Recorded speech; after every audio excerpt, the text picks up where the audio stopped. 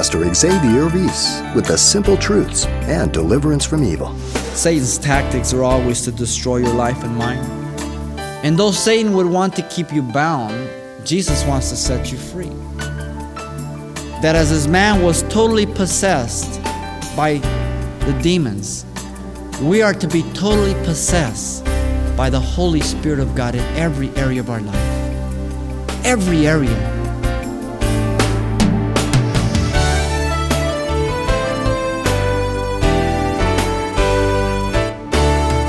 Welcome to Simple Truths, the daily half-hour study of God's Word with Xavier Reese, Senior Pastor of Calvary Chapel of Pasadena, California. Abundant life begins with a freed heart, and so just as the follower of Christ has been freed from the bondage of sin, so is the unbeliever within the throes of the enemy Satan.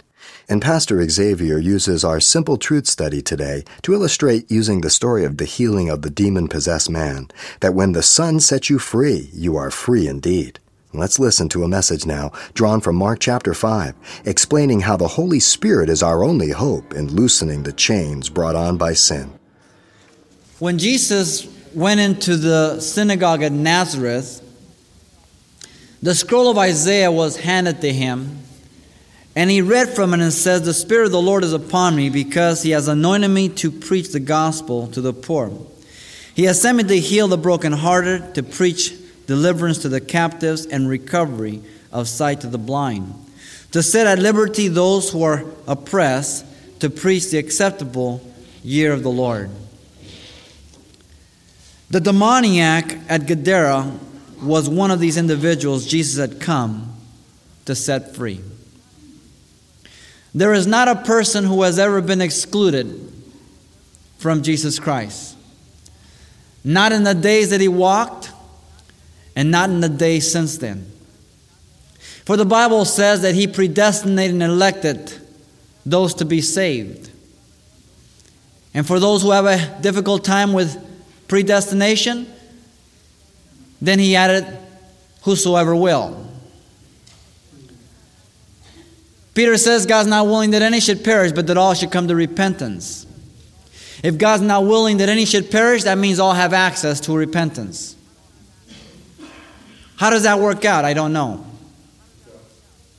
But God knows.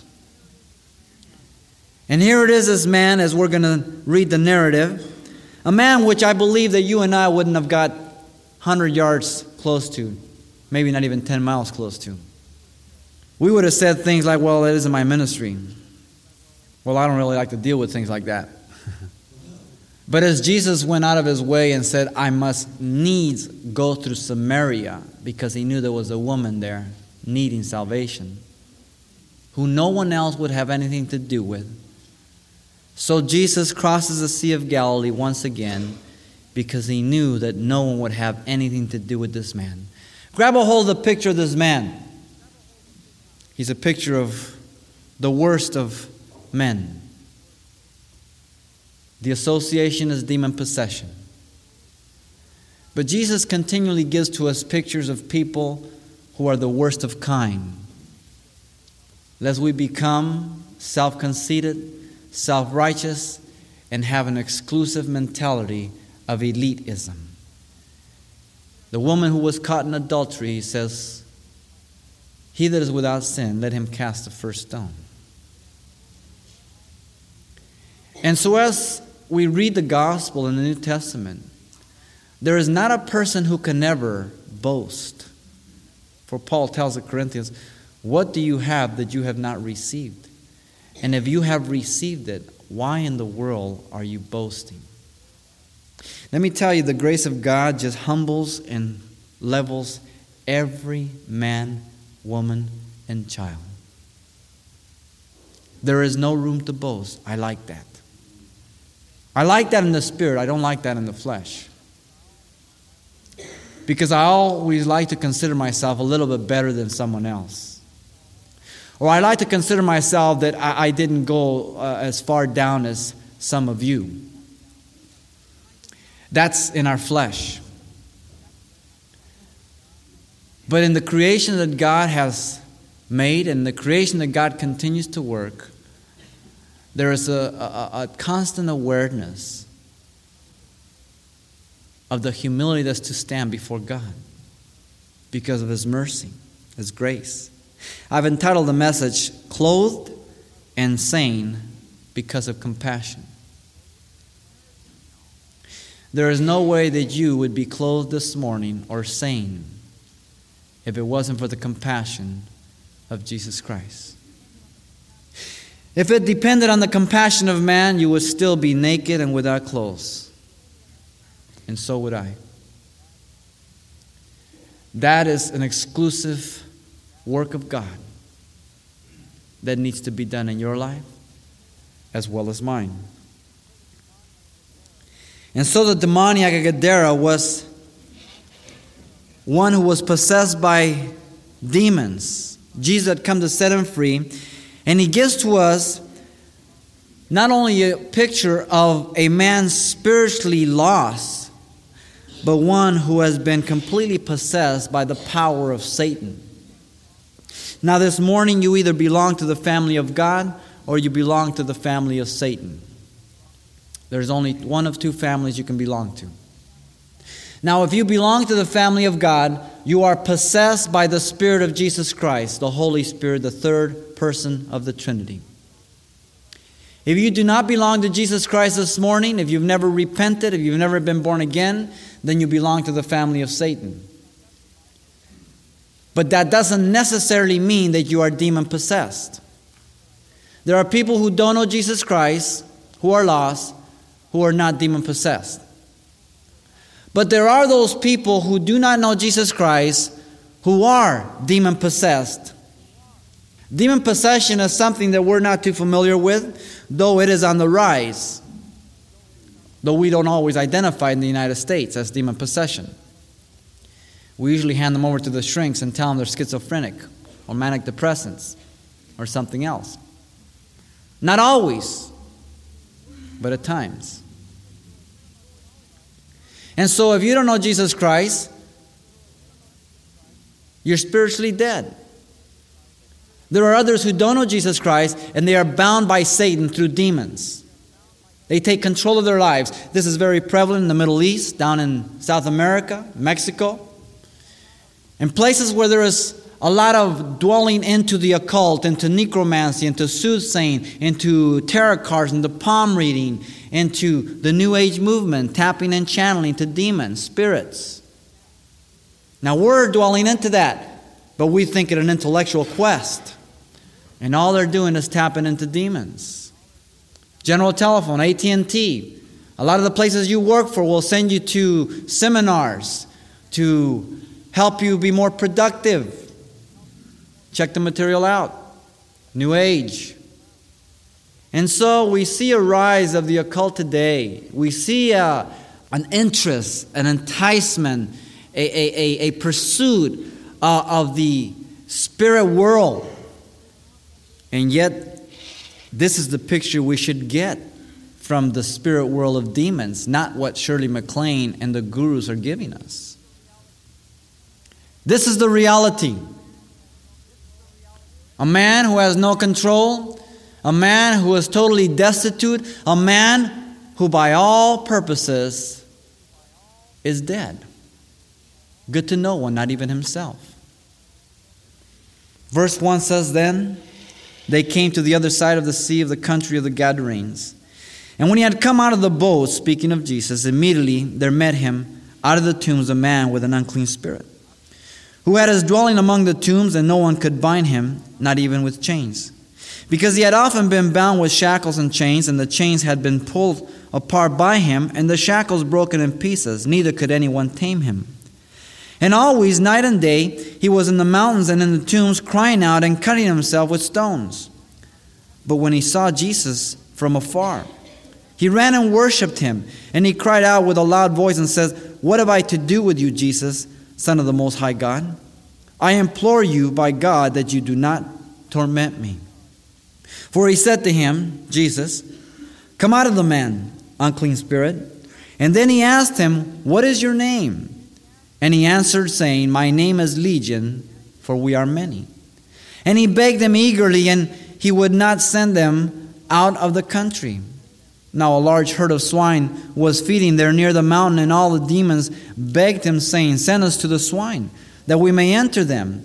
And at once Jesus gave them permission. Then the unclean spirits went out and entered the swine, and Mark tells us there were about 2,000. And the herd ran violently down the steep place into the sea and drowned in the sea.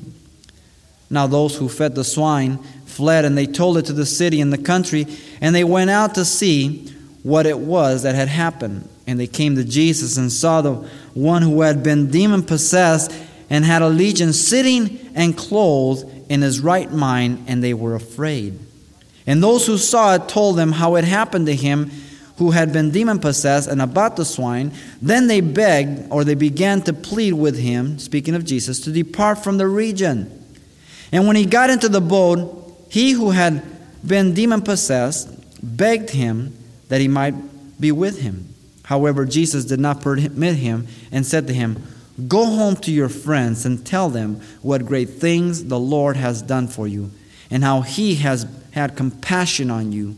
And he departed and began to proclaim in Decapolis all that Jesus had done for him, and all marveled. The condition of the man is given to us in verse 1 through 5.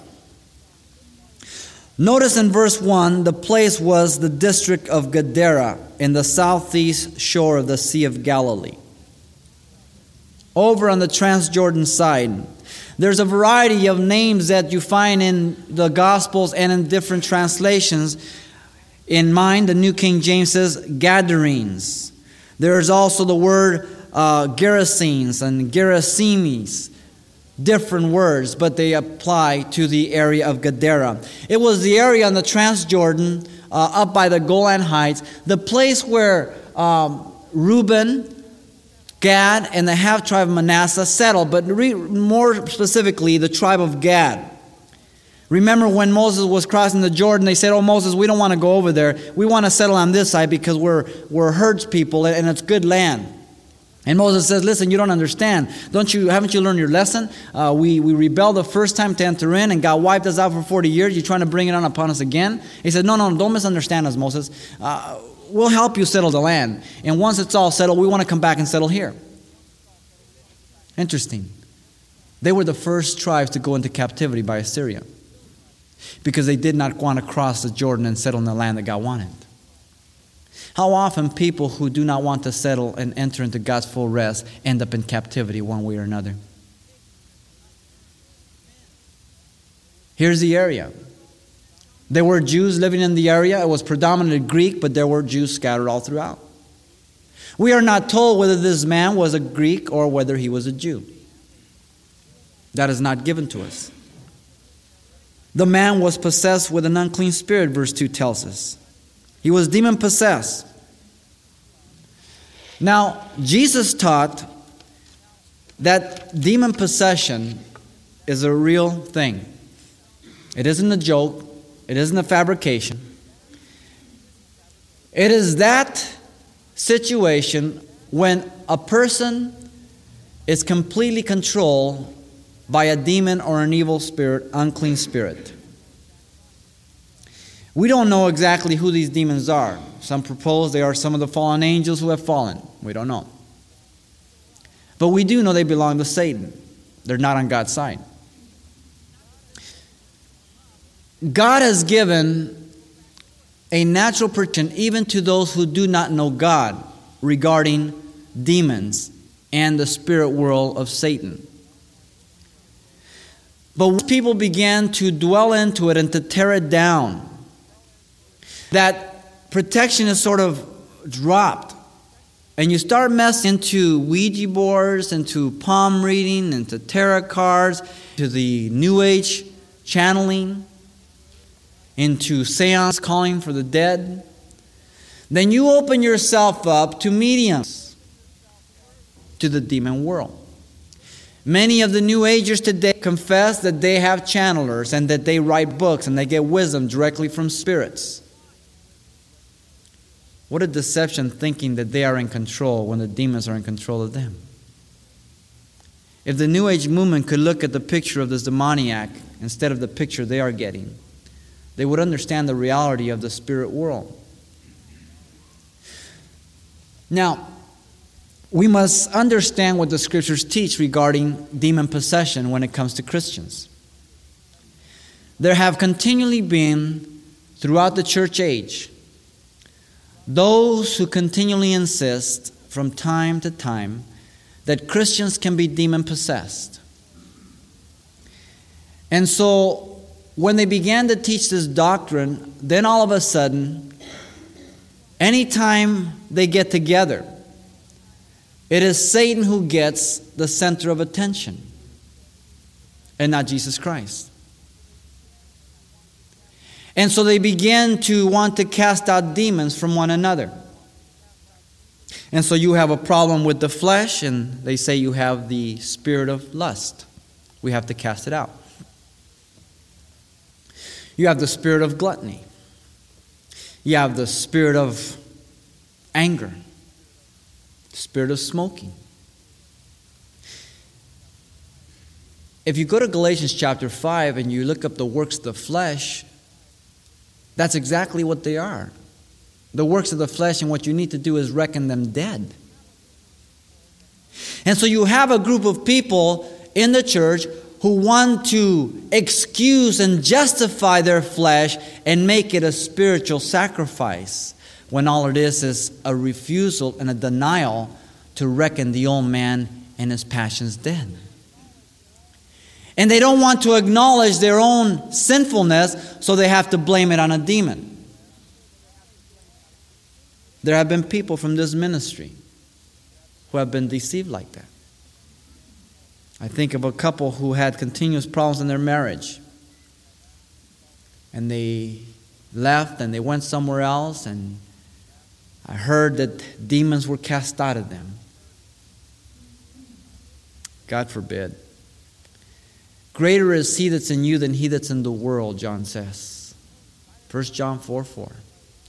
Light and darkness cannot occupy the same vessel. Either this morning you have the Spirit of God in you, or you have the spirit of Satan possessed. Or you don't have Christ and you're just lost. But you can never find in Scripture where a Christian becomes demon-possessed. Jesus taught in Matthew that if a person is demon-possessed and the demon is exorcised, and I don't mean lifting weights or anything, but to cast out, then that person has to accept Jesus Christ as Lord and Savior. Because if not, that house is swept and garnished. And that demon will go out and try to find another place. Now, demons need a body to dwell in. Why, I don't know. And if they don't find a body, Jesus taught that that demon will go out and get 7 worse demons, come back, and the latter end will be worse than the first of that individual. Mary Magdalene had 7 demons. Interesting. That Jesus cast out. If that person accepts Jesus Christ as Lord and Savior, that demon may come back. And that demon may try to oppress you, to depress you, but he can never possess you. Do you understand what I'm saying? Because if you say that a demon can possess you as a Christian, then you're saying that demons are more powerful than Jesus Christ. And you're saying that light and darkness can occupy the same vessel. Now there is a doctrine that is going around also, that you can be, and they use the word demonized, and they're wrapped around you. Well, I don't find that in Scripture. And so men make all these nice little doctrine, they put these nice little buzzwords to them, and they get young Christians who aren't grounded, and they set a whole doctrine, and they begin heretical movements because they do not check the Scriptures. I don't want to talk about Satan unless I talk about him as I go through Scripture. I don't want to give him more attention, more glory than I have to. And when I do talk about him, I do deal with him in Scripture. I always deal with him as a contrast, an inferior contrast to Jesus Christ. And so, this man was not of God. He was totally possessed. Jesus had encountered already many spirits. Demon possession, chapter 1, verse 26, verse 37, chapter 3, verse 15. Common thing. The man was uncontrollable, verse 3 and 5 tells us. He couldn't be restrained, even with chains. He broke them. He had handcuffs and ankle fetters. I don't know if you've ever seen a demon-possessed person or had anything to do with one, but it's not a pretty sight. And they have tremendous strength. I don't go looking for them. I don't have any desire to do anything with them. But if I have to deal with them, I don't run from them. Because greater is He that's in me than he is in the world. But it's not my cup of tea. Matthew 8:28 says that no one could pass by. Luke 8:27 says he had no clothes. He was a streaker. He was naked and mad, and no one dare come close to him. Now, a thing that I observe here that I never noticed before or heard as I've heard teachings on him is go back to chapter 4, verse 35. It says, on the same day when evening had come. The disciples just crossed the Sea of Galilee. It was night. When they arrived at Gadara at the cemetery, it was dark. You ever remember being a teenager? And you heard about haunted houses or cemeteries? And you know everybody's dead there, but isn't it eerie? Now they just failed a test on the water. Jesus says, let's see how good you do on land. It's night. It's a cemetery. And this naked lunatic is there. Verse 5 says he was dangerous to himself. He cried out, cutting himself with stones.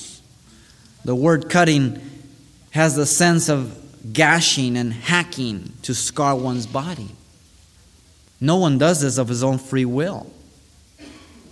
You have to be mentally deranged or possessed. Satan's tactics are always to destroy your life and mine.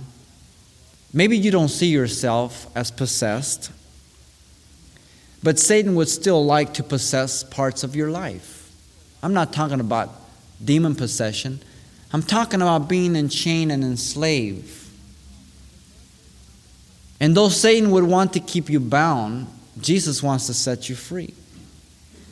You are unable to loosen the chains, but you are able to say, break my chains, Lord. And so don't look at this man and say, how does he apply to me? Because so often we can add gashes and hacking scars to our own lives spiritually. Because we don't allow God to take full possession of all areas of our life.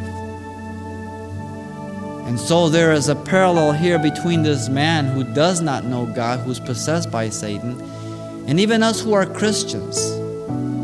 That as this man was totally possessed by the demons, we are to be totally possessed by the Holy Spirit of God in every area of our life. Every area. Pastor Xavier Reese, using the example of Jesus and the demoniac of Gadara to illustrate the freedom the Holy Spirit offers those who seek the Lord. Now, there's much more of this message to come next time, but if your schedule won't permit you to tune in, as always, you can pick up a copy, and the title you want to ask for is simply Clothed and Sane Because of Compassion. It's available on CD for only $4. And this might be a study you'd like to pass on to someone in your church or Bible study when you're through. Now, once again, the title to ask for is Clothed and Sane Because of Compassion. You can request your copy by writing Simple Truths, 2200 East Colorado Boulevard, Pasadena, California, 91107. Or to make your request by phone, call 800-926-1485. Again, that's 800-926-1485. Or the address once again is Simple Truths, 2200 East Colorado Boulevard, Pasadena, California, 91107. And thanks for mentioning the call letters of this station when you get in touch. This helps us track the effectiveness of this ministry in your area. And then join us for more Simple Truths next time with Pastor Xavier Reese.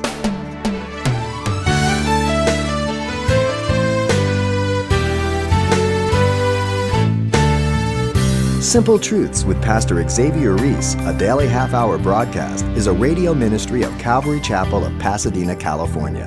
www.calvarychapelpasadena.com.